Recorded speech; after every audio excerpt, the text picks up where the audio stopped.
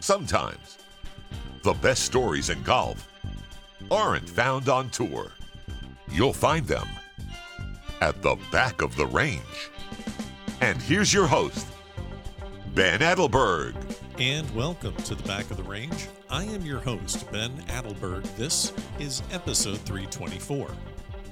With the fall college golf season coming to an end, there are just a couple more tournaments on my 2023 calendar before shutting it down, getting ready for the holidays, and also getting prepped for an exciting 2024.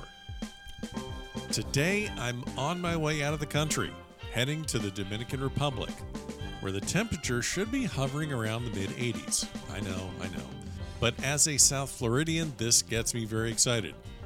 Is it a vacation? No, I'm going there to cover the Devil's Elbow Invitational at Punta Cana Resort and Club. This is a mid-amateur invitational tournament where the champion will receive an exemption into the PGA Tour's Corales Championship. Yes, you heard that correctly. A mid-am tournament with a PGA Tour exemption up for grabs. My guest on this episode of The Back of the Range is one of the co-founders of the Devil's Elbow, Erick Morales. Erick is a Puerto Rico native, easily one of the most colorful mid-ams that I see at tournaments all over the United States. He has competed in USGA championships, he's qualified to compete in the Puerto Rico Open several times, and even made the cut back in 2015. We spoke about his start in the game, which ironically mirrors his good friend and fellow co-founder of the Devil's Elbow, Geronimo Esteve. Finally, we dug into the Devil's Elbow. How did this tournament get off the ground? The vibe that they're trying to achieve for some of the best mid-amateurs in the world. You know, if you're a mid-am looking for a fun tournament to close out your season, you might want to take a listen to this episode and start making your preparations to compete in next year's Invitational. Couple housekeeping items. Make sure you're following Devil's Elbow Golf and the Back of the Range on Instagram. I'm obviously going to be providing tournament coverage this week, but I'm also going to showcase the resort and some of the downtime at the Dominican Republic. Again, this is a very unique tournament, so the coverage is going to match that. As always, follow along on Facebook, Twitter, and Instagram. Every episode of The Back of the Range is available at thebackoftherange.com, and there is some new merch on the way. Let's get this episode started. Erick, you're at the Back of the Range. How are you? Thank you so much, man. Been looking forward to this for a long time. Well, me too. And going to be seeing you a couple of days, heading down to the Dominican Republic for the Devil's Elbow Invitational. We will talk a lot about that in the next several minutes. But right now we are talking. I'm back home in South Florida, kind of getting packed up, ready to head down to the DR. And you just finished up another one of the big national mid-amateur tournaments. You're in Birmingham, Alabama. How did the NIT go? Oh, man, great event, great people. The course is amazing, very hard. Greens are tough.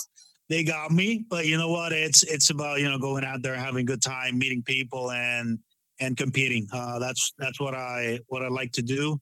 Go out there and play good golf, watch good golf, and just, hang out with the boys and the people in Country Club of Birmingham were amazing. Great host. They had the course in perfect condition. So looking forward to playing for many years if I get invited. I kept leaving things every day, and today they give me back my jacket. Oh no. They're like, hey, your jacket, man. I left my rangefinder the day before and my jacket yesterday.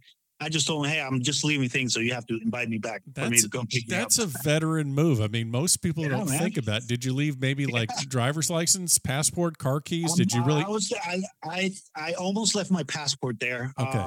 But you know what? I took it because they said they were going to invite me. So I was like, okay, I don't have to leave anything else. You put on the Erick Morales charm to get yourself back. Now I was just there for the SEC fall preview, SEC match play, whatever it's called. But I was just there, and Gordon Sargent and Jackson Coyven, I think, hung a couple 63s up there. Nick Dunlap, our U.S. amateur champion, fired, I believe, a 63 or 64 on the final day to win the individual. Yeah, they is played that from the red tees. They played from the red tees. They played from you mean the forward tees, Eric? Yes. There are no more red tees. Okay, forward tees. The forward tees, please. And so what you're saying is that the course was playing much more difficult for mid-ams than it was for the flat belly college kids. Is that what you're saying? 100%. Okay. I mean, I'm sure about that. I'm sure. Okay. Yeah, you're a native of Puerto Rico. Explain. We're going to talk about that too, but explain the challenges that you face coming from growing up on relatively flat golf courses with Bermuda greens to going to a place like, Sleepy Hollow where you play in the U.S. Mid-Am, or again, Country Club of Birmingham. What are the biggest challenges that you face when you play different golf courses around the country? Obviously, like the speed. Mostly it's the speed on the greens. Okay. It's something that it's very hard for me to get used to, especially coming like one day in advance to practice. It's very hard because you're not putting like with confidence, like, striking a putt. You're like more like on the conservative side of just like, okay, just hit it there. Don't go by a lot. Like, and you can't really like just stroke like a good putt. Like you would, like for example, like I would on a Bermuda putt, you know? So that's the biggest challenge for me when I come play in up in the north, like I play bent grass. It's very hard for me to get used to the greens, and it's a thing I keep trying. I'm going to keep trying for the rest of my life, but that's really the biggest challenge for me. Have you thought about switching to a heavier golf ball? I have not. I'm zero. I don't know anything about shafts.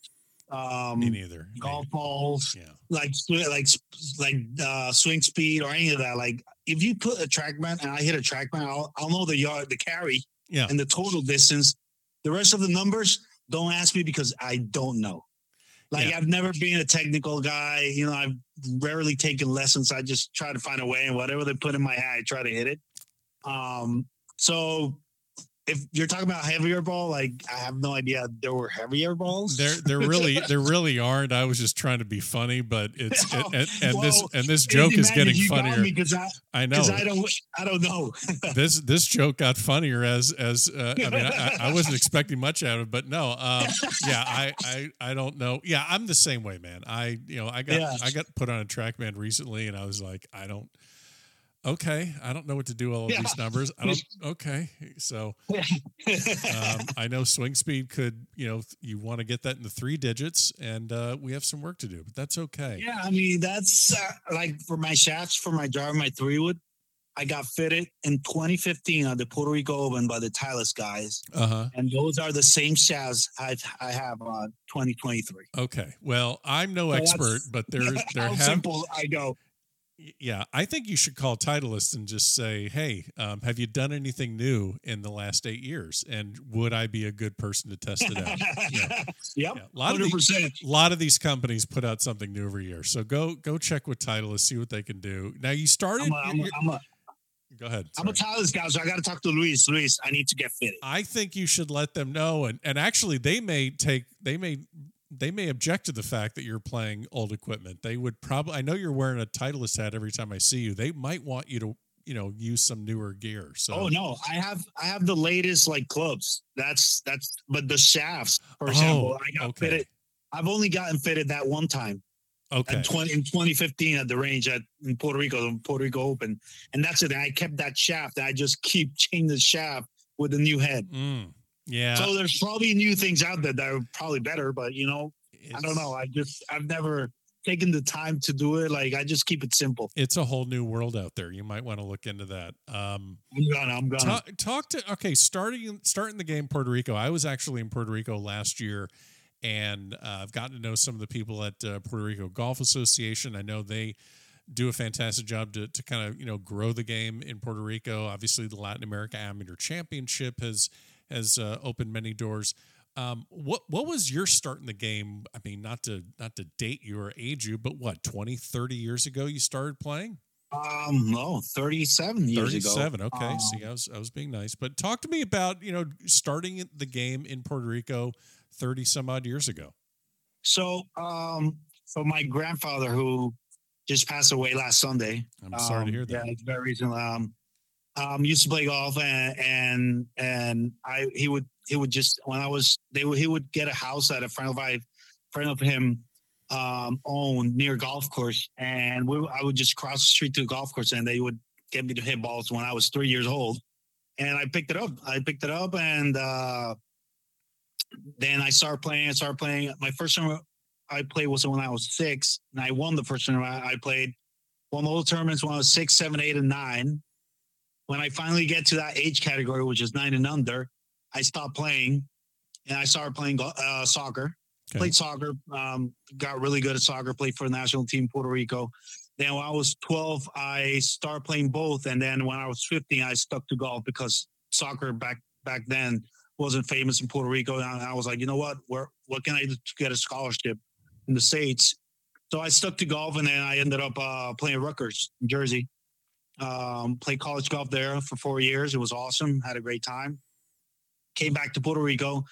Didn't play for like a year or two, and then started playing again. And that's when actually I started playing like more consistent, like competitive golf, which is when I started, I got the chance to play like in the Puerto Rico Open, the PGA Tour event, and the World Ams and all this stuff. So that's how my golf career, went. And then after that, Mid-Am Golf, which is, I love Mid-Am Golf. It's awesome. I have a great time. Get to meet new people, networking, and it's very competitive, but at the same time, it's more chill. Like what I like to be, golf for me is right now. So, I just enjoy competing. I'm going to compete till I can't get into any other event. Yeah, so that's why I have my own event, so I can actually get in every single time. Now we get to the bottom of it. He founds and starts his own tournament. Hey, so you got one circle. You have at least one circle on the calendar every year. Exactly. I love it. Yeah, that makes sense. So, we're going to talk about this guy a little bit more in detail in a few minutes, but I don't know if you're co-host, co-founder, maybe a little bit of both of the Devil's Elbow, but you share that title with Geronimo Esteve. And Geronimo, great guy. I've known him for years. He was on the podcast back in the early days when I didn't exactly know what end of the microphone to speak into. Huge supporter like yourself of what I'm doing here at the back of the range. Now, we've got Geronimo Esteve, Puerto Rican, who went to Dartmouth College in Hanover, New Hampshire to play his college golf.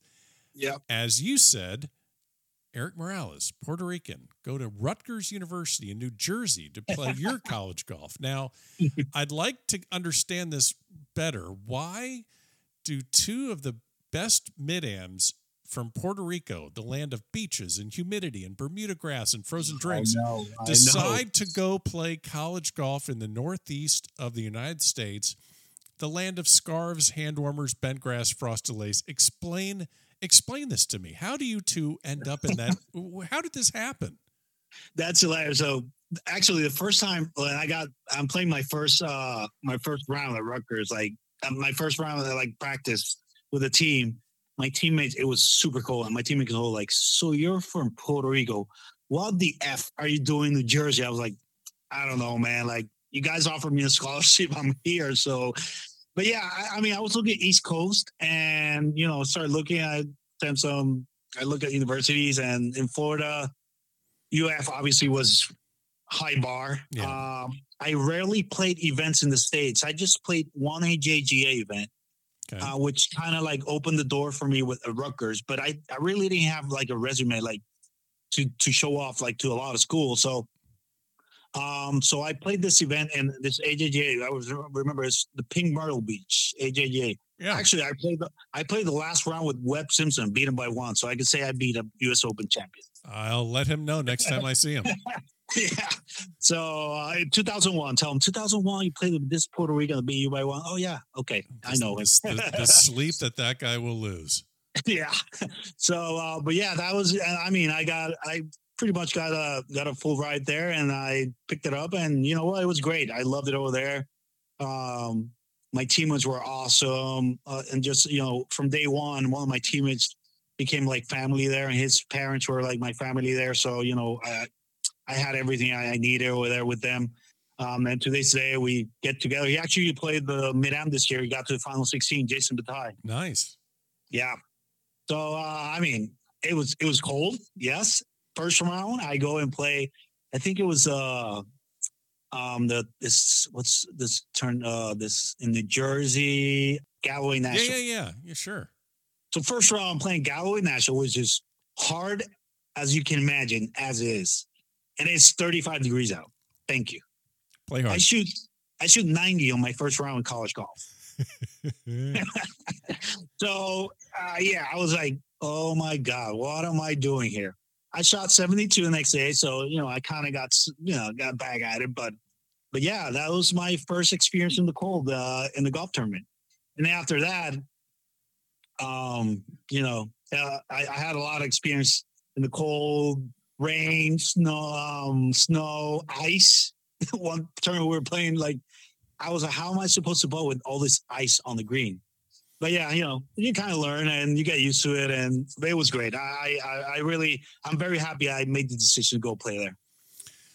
So you mentioned you're playing better, I guess, as a mid-am, and you've had a lot of success. Runner-up, actually, that was, I believe, this year, runner-up in the Mexico Mid-Am, and this past year, December last year, yeah. So great finish there. You've qualified for USG championships. You, as you said, competed in the Puerto Rico Open. I believe you made the cut in 2015, if I have that right. Yes, I did. So mid-ams are prone to losing distance and perhaps a little bit of their nerve as they get older. But you also, have more experience to draw upon. What makes you a better mid-am? I mean, are you a better player as a mid-am than you were in college? 100%. Okay, 100%. So what is making you better? I just think you mature and you learn more, and you start accepting what golf is going to give you. Instead of getting mad at a shot you missed or anything, you just accept it's going to happen. Yeah. And another thing, when you're in college, you still have that kind of mentality of, what, if I start playing good, maybe I can, I want to do good to see if I can make it. Once you make up your mind, you're like, you know what, I'm just going to work and keep competing. And you know what, it's not going to pay for my bills. Then that kind of pressure, you take off that pressure of your shoulders and makes you go out there and just enjoy it and just play, Like, for example, I go play and I can shoot 60 or 80 and it's not going to make a difference to me, I obviously want to do well. I obviously want to win tournaments. But if I don't play well, it's not the end of the world, where you're bummed and all that stuff. So I think that helps a lot in that sense, where when you don't have that pressure on you, where you go out there and you know what, I'm going at this pin, I'm going this, you got nothing to lose. So it makes you, just be more loose out there and just enjoy it more and play better. One thing I really enjoy is I love kind of picking the brains of mid-ams. You're talking about how you're a much better player, now that you have the work and family and life balance. You're not trying to make it as a professional. You have limited time for practice. Obviously, you have a work and career, and this is something that all mid-ams have to face. You just don't have as much time.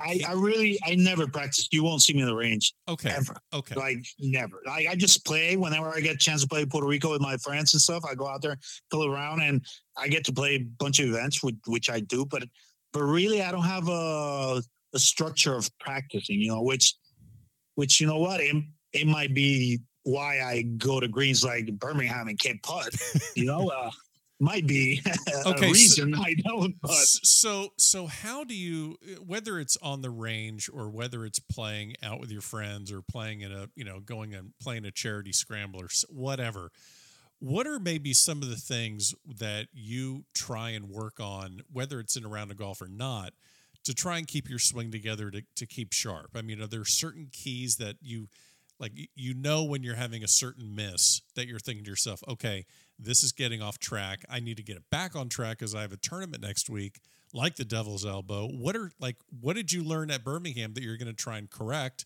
next week at Devil's Elbow? So two things, like Birmingham, I hit the ball pretty well. I was a little off the tee, which I know what I'm doing. My right elbow, I kind of go over a little bit, so it goes that left. Sure. So, and again, it's about practicing it. Like I hadn't played before this week, and 2 weeks when I play in the Dominican Republic tournament, like I didn't touch a club, and I just know when I don't for a long time I don't. That kind of like that's the thing I got to work on. So Sure. And then the greens, my putting, it's not a worry because obviously the greens over there are not even close to what these are. It's more of a thing where actually I'm going to go out there. I'm going to be able to be aggressive with putts, because they're going to be so much slower that I'm just going to bank them, So, but yeah, I like, for example, thinking about it, like I hit the ball pretty good. Like my scores don't show it, but I hit the ball good. It was just my putting really. And then when I didn't make a good score on the hole, it was because I was out of play off the tee. Yeah. And in that course, that course is tight. So you're chipping out and just trying to get up and down. Yeah.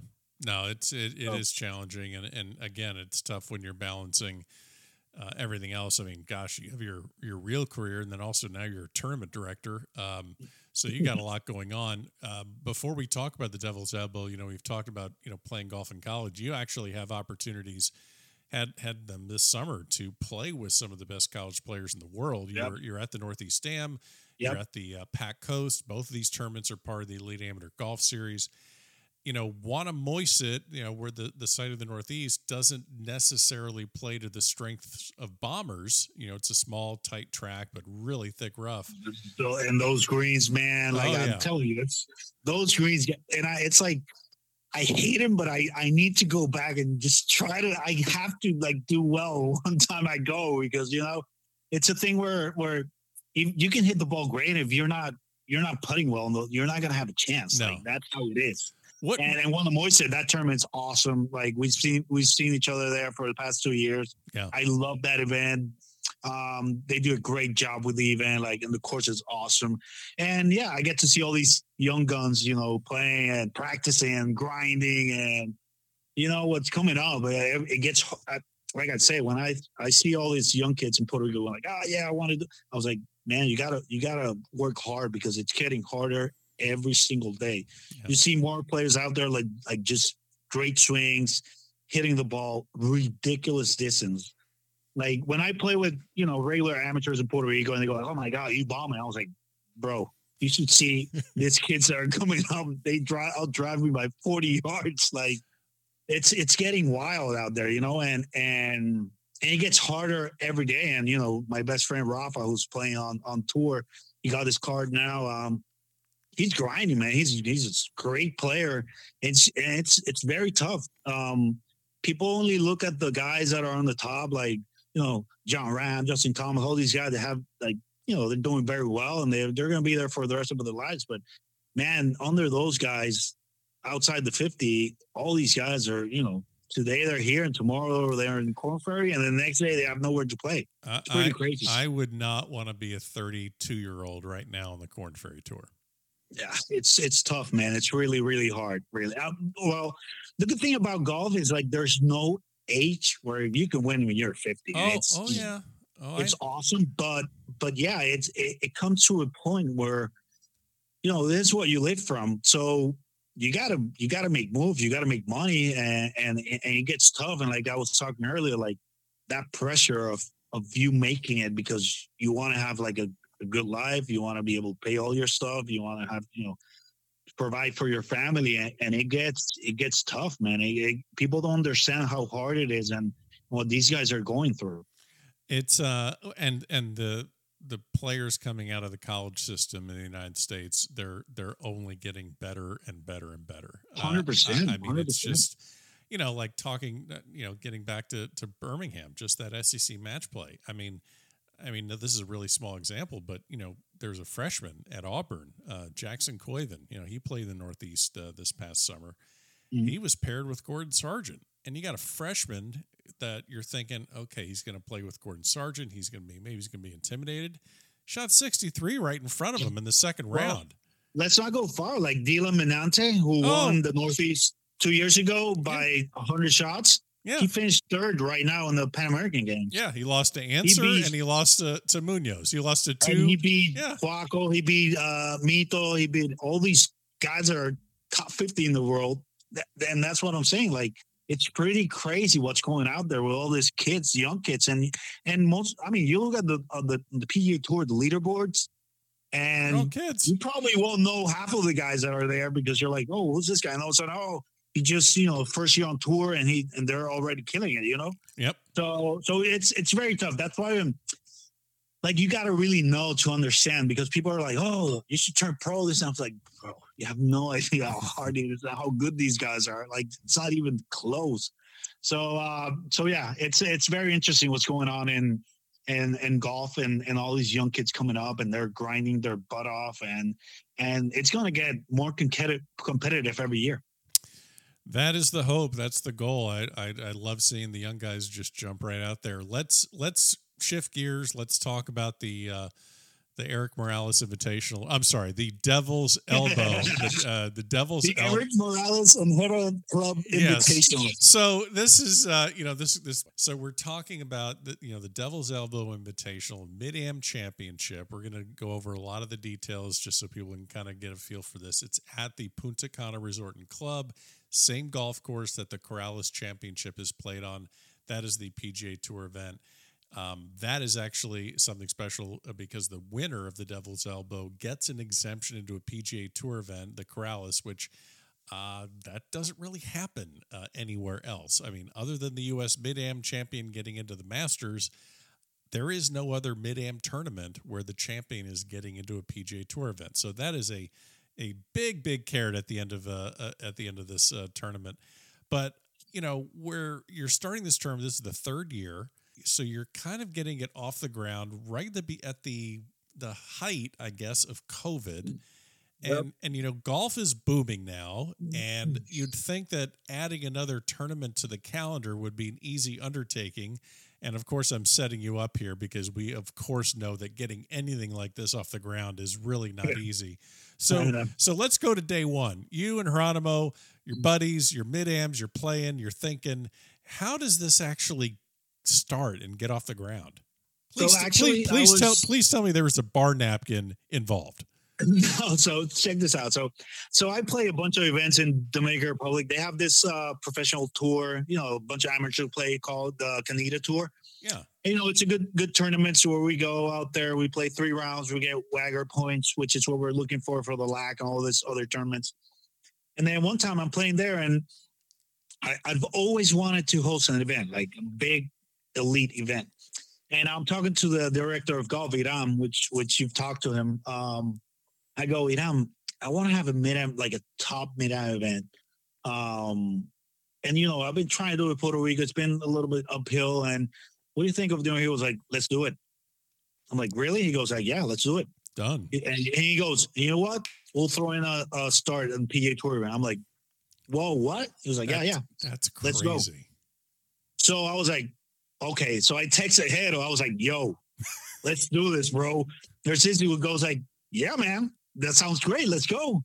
I'll start recruiting. Because, Hero is out there with, the elite of mid-am golf. That guy. And I was like, you know what? Let's get a really good feel. I mean, we want to get some guys out here. It's amazing down here in Dominican Republic. It's like almost like a vacation that has a golf tournament going on. Sure. And we built it like in a week. I had everything set for the tournament. I had all the stuff that we wanted to do, and I was like, yeah, let's go. So the first year we had it, and it was great. Hero won that year, which is pretty cool. We host the event and he wins. It was a good start. Yeah. Then the second year, it was building up like quick, and all of a sudden the hurricane hit DR, and the main hotel, the Westin, was closed because of the hurricane. It got damaged. So we had a lot of people bailed out that, they were like, oh, yeah, because, you can say different hotels, but that's like the main hotel in front of the beach, and it's great. It's 5 minutes away from the golf course. And it was tough. But you know what? Even though we didn't have a lot of people last year, like I was telling you, the owners of Punta Cana and Iram, like Iram Sifa was the director of golf, and Fran Elias Reinier, who owns Punta Cana Resort and the company, they were like so committed. They could have canceled like in a heartbeat, go like, you know what, you don't have enough players, Sure. cancel this. But they were committed to it, and they said it like, and I told them how grateful we were that they didn't cancel. And even though we were not a lot, they still had it, and they still get that spot, because I mean, they're giving up a spot on the PA tournament. That's huge, because they could give that spot to any top golfer that's going to bring, you know, big time or opportunity for any golfer, you know. So having that given to us was, you know, we have great respect for them for that. So, and that's what they were telling us last year, you know what, we're committed.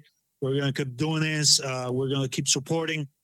So that's how it started. And we've been trying hard, me and Hero, we've been trying to recruit. You know, it's a little tough because obviously you fly international. It's not a long, it's a 2-hour flight from Florida. Yeah. So it's not that, but still, you know, there's that little thing of going like, okay, so, if you don't have a passport, then you can't fly, or, you know, stuff like that. It kind of gets a little tough.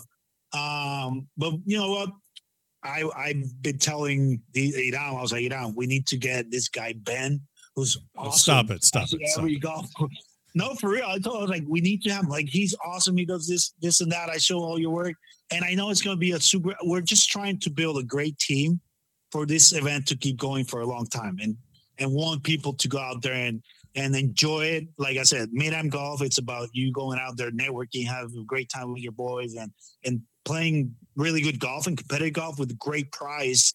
And that's the idea on this event. It's like the first year I'm at the range, bring a speaker, I start blasting music. Of course. Range. And Hedo's like, yo, I was like, bro, this is a fun tournament. Don't start. You know, Hedo's more serious. And he goes like, okay. And then after we were talking about it, I was like, yeah, this is like a fun event, but with a great price, you know? So you're telling me that you're telling me the Devil's Elbow isn't going to be serving snapper soup? Is that what you're saying? Yeah, come on. You like dude. that? You like that? Sorry, Hero. I know you're listening, but I just had to throw that in there. So and you know, I've said this many times. You know, when I talk to tournament directors or players or members at some of these clubs where I'm at these amateur and college tournaments, you know, a tournament's longevity and the strength that it has really can only go as far as the membership. Now, I know this 100%. is, and you know, if the membership's behind it, you're golden. If there's a 100%. slight crack, if there's a slight gap, if there's anything that just isn't locked in, your tournament, in my opinion, is on borrowed time. Now, I know Devils this isn't like a country club. This is more of a resort. Yep. But to have what you have with Hiram and everyone there at Punta Cana, that's got to be, for you as the director, you got to sleep a little bit better at night knowing that you have the support of the resort behind you.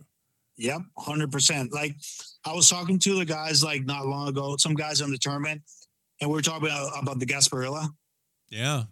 I mean, man, there's not a membership that supports more a golf tournament than they do. So would you say that the Gasparilla is so, and I guess this kind of goes into, like, you're talking about music on the range and kind of finding the vibe and identity of this tournament. And you have to be cognizant of that because, you know, you're recruiting players. Some players want the party and then a little bit of golf tournament. And then some are there for a tournament. So, you know, some players want a different kind of experience. So are you like, what is the vibe that you're going for? Not just like, okay, people can always find a cocktail and they can always find, you know, some fun, but what's the identity of this tournament that you foresee moving forward, maybe in the next like 3-4 years?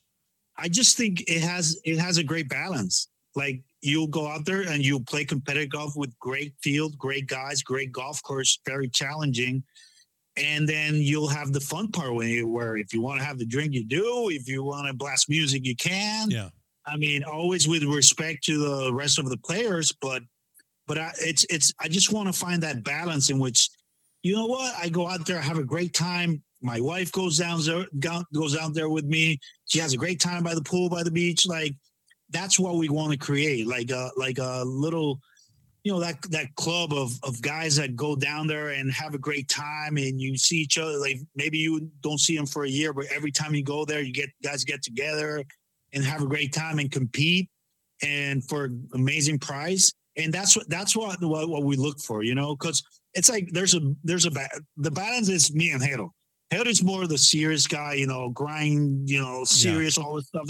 I'm more of a fun guy. I talk to everybody, the music, let's have a drink, this and that. So we combine both things and find a balance in that where you can have guys on both sides, and Very they'll smart. go out there and have a great time.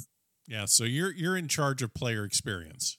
Exactly. Player experience, have a great time. Okay. Heather's more of like recruiting these guys that play all these, elite event, mid-out events, all this great, but serious, all that stuff. I'm more like, hey, come down here. We'll have a beer while we're playing, this and that, Okay. Which was awesome. Birmingham was good. Like they had coolers out there on the 1st and the 10th tee. I mean, packed with beers. It was like, perfect. This is mid-am golf, baby. Go out there and play, have fun, have a beer, and you can drink, you can not drink, and still, you still have fun, and you talk to the guys, and it's just a great experience, man. And I got to talk to a lot of guys this week in Birmingham, and some knew about the tournament, looking forward to go in, some didn't, and told me, hey, just shoot me a message and I'll go. And I'm telling you, really good players out there. I mean, you'll see some mid-ams that could be playing competitively, like professional. Like it's pretty crazy. Even when I played the mid-am, the USGA mid-am, I played first round with Scott Harvey. That guy. Yeah. He's all right. that guy has never passed a cooler without stopping and opening it up. That guy. So he goes, man, there's one event in the year that my wife has been busting my butt to go, and that's the Devil's Elbow. I love it. And that's great to hear, because you know what? The wives are pushing to go because they want to go out there and have like a mini vacation with their husband while they go play. It's like, you go that. I think that's the only event where wives will go like, you know what? Go play. Don't come back till 8:00.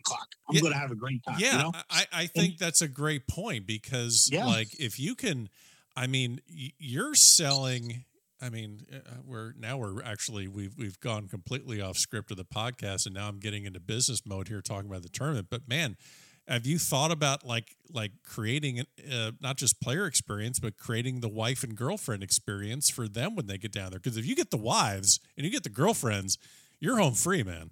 100%. No, and they have activities for them down there when they go. Okay, they do. Yeah, they do. We have the welcome party, the cocktail. On Wednesday night, which obviously they're all invited. They all go out.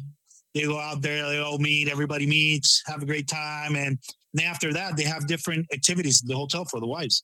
Damn. All right. Yeah. You guys you got this. And I mean, and I know the answer to this, but people listening are thinking this just sounds like a booze fest in the DR.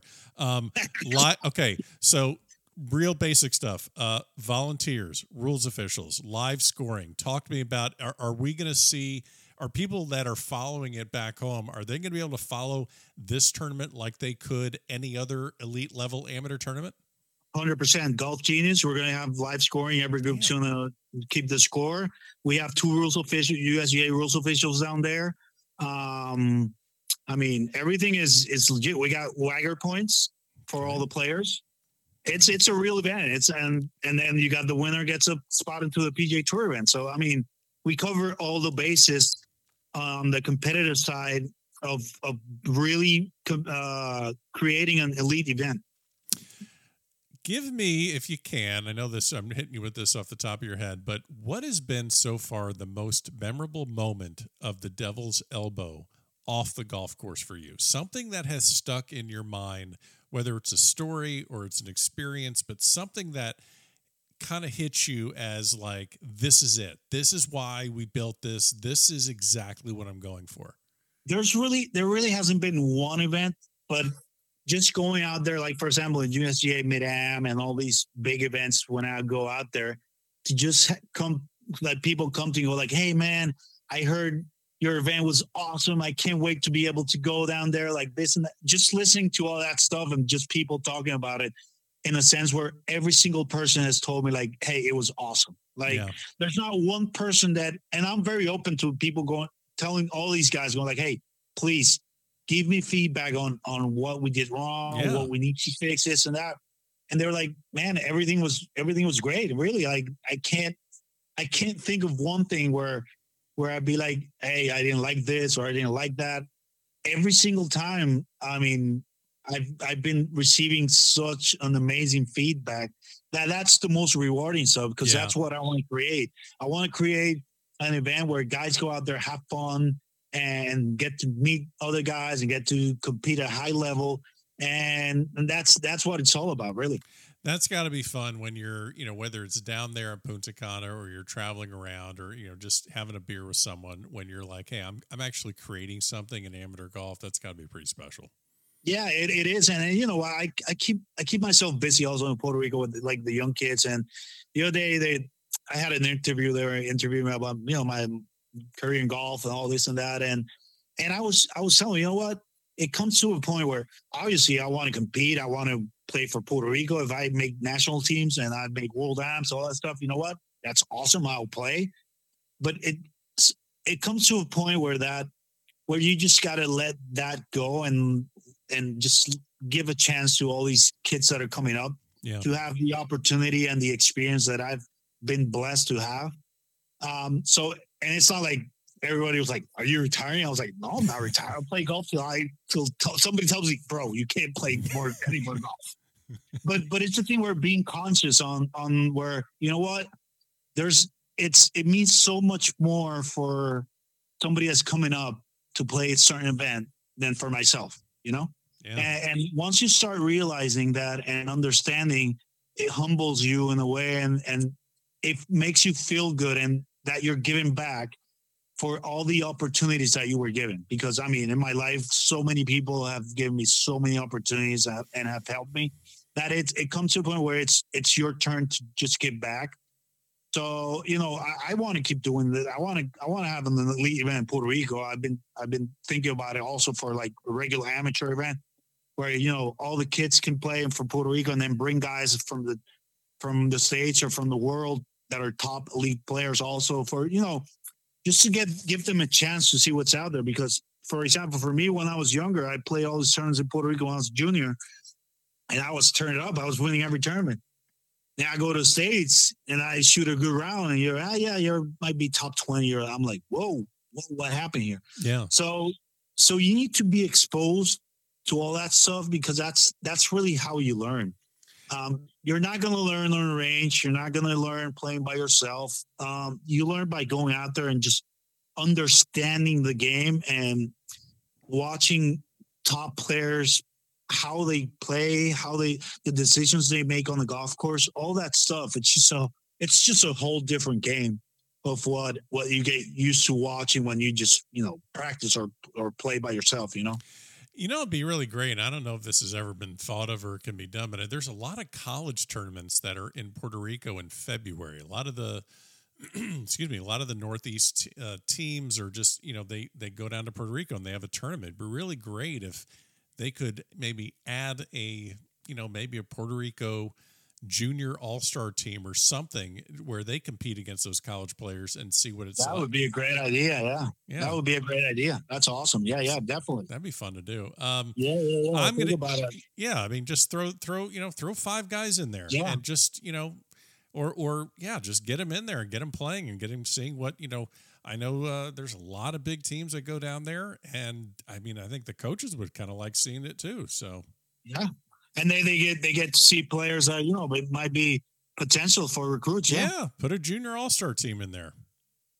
Yeah, so that's a good idea. I'm gonna get that idea and throw it back at the Golf Association for them to work that out. Do it. Make it happen. Well, I'm going to get you out of here pretty soon because I know you're going Birmingham to San Juan down to the Dominican, so you got some crazy travel. Yeah. I'm very excited that the back of the range is coming down to. And we are also very grateful that you accepted the invite to be part of the event. And like I said, I've been watching your work. For all the tournaments we see each other, and it's just I think what you do is amazing. You're the best guy out there doing it, and to have you be part of the event we created we're very grateful. Well, I appreciate that. It's going to be a lot of fun. The thing I wanted to ask you about now, as you said, you've been following my work, and as a golf photographer, you, sir, are very easy to spot. Yeah. From several fairways away. I think that, I can see you at one end of Wannamoysit from the other. And I'm bringing this up as this is something that, I've had conversations with college players, with juniors about branding and about showing a little bit of your personality. And now you're a mid-am. You're not, I'm assuming that you are not actively looking to, get an NIL deal, or you're not building your brand up. Sir. Right. You're not building your brand for a pro career, trying to get endorsements. But could you speak a little bit about how the importance of you kind of showing your sense of style, what you wear, how that's part of your identity? Can you talk a little bit about that? Yeah. So I've always, it's funny because I always say, like, if you play bad out there, at least you look good doing it, Yeah. Which is my mentality. You got to be out there. You got to look good. Like I always say, golf is such like an elegant sport in which you could, it's like, it's your chance to go out there and look really good. Even if you're better, it's even better, looking good. Sure. But it's a thing where there's so many things out there where you can look like really elegant, and I just try to find brands that look like that. And for example, a couple of years ago, I saw this brand Pins and Aces, and I was like, man, I like that brand. And I talked to the guy, hey, I want to sell that brand in Puerto Rico. He goes like, well, I sell in Puerto Rico already. So I was like, hey, I'll sell you X in this amount, and I'll get the brand. I was like, okay, do it. So I did it, and we built a great relationship with Nick Mertz, who's the owner of Pins and Aces. Rafa is wearing on tour also, and his brand is very loud and fun and colors and stuff like that. So me finding something that's very nice looking, where it's elegant, but also brings out some color and some happiness out there, in the sport that's so cruel, that can be so cruel. Yeah. Please, you know what? You look great out there, and it's fun, and people enjoy it. I'm telling you, every single tournament I go, even today in Birmingham, when I'm walking to sign my score, the guy goes like, man, best shirt out there. Well, and here's why I bring that up, because in a sport where everyone can kind of look the same, you are building a brand, and I can imagine that this also helps tremendously when it comes to talking to mid-ams about coming down to playing the Devil's Elbow. 100%. Everybody was asking me about my covers, my bag, my shirts, all this stuff, and yeah, it does. And like I said, like I saw it in Puerto Rico, which is not my main business. I have a call center in Puerto Rico, but I took this because I like clothing, obviously, and looking good on the golf course. And this brand gave me an opportunity to do so. And they go like, oh man, you're killing it, Puerto Rico. I was like, dude, I lose money with this because I give out so much stuff to my friends that I make zero money. Well, and but like, but see, and again, I understand what you're saying, and I'm bringing it up basically because you want to be memorable, and I don't care if you're in junior golf, you're a mid-am, line of work you're in, you want to be memorable, and that's something that I think college players and amateurs that may be looking to make this their profession, think a little bit about that. And you've taken that, and turned it up a notch, but I guarantee you that, you have an identity and a brand, and people are recognizing you because of it, and they feel they know you already. I tell people out there, like, just, go out and just express, like, wear whatever you want to wear. I mean, obviously within being elegant on the golf course, but you have the opportunity where you can wear whatever you want, and nobody's going to say anything, like, because it's your identity on the golf course. It's not like if there's a tuxedo wedding and you go there and you go wearing shorts and a t-shirt, and everybody's going to look like, or a pink tuxedo, you're like, whoa. But on the golf course, you can express yourself in a way where people go like, oh man, that looks good, Yeah. And that's what I try to find, all these different things and different combinations where you go out there, and I'm telling you, every single event, man, somebody tells me something about my shirts. Somebody always tells me, and it feels good because you're like, you know what, I'm being different, and people appreciate it, Yeah. Well, Erick, really excited that we're able to catch up before we both kind of get on a plane and head down to the Dominican Republic. All of the Devil's Elbow content will be on the Instagram account, Devil's Elbow Golf on Instagram, as well as the Back of the Range. Really excited to be part of this tournament. And I appreciate you stopping by the Back of the Range to talk shop for a bit. And I'll see you down there, man. Safe travels. Thanks, man. Safe travels to you too. I'll see you Tuesday. And there you have it. Special thanks to Erick Morales for joining me on this episode here at the Back of the Range. Don't forget, follow along on Facebook, Twitter, and Instagram. Every episode is available at thebackoftherange.com. And if you're on Instagram, which everyone is, follow Devil's Elbow Golf and see all the content I create down here in the Dominican Republic at the Devil's Elbow Invitational. We'll see you next time here at the Back of the Range.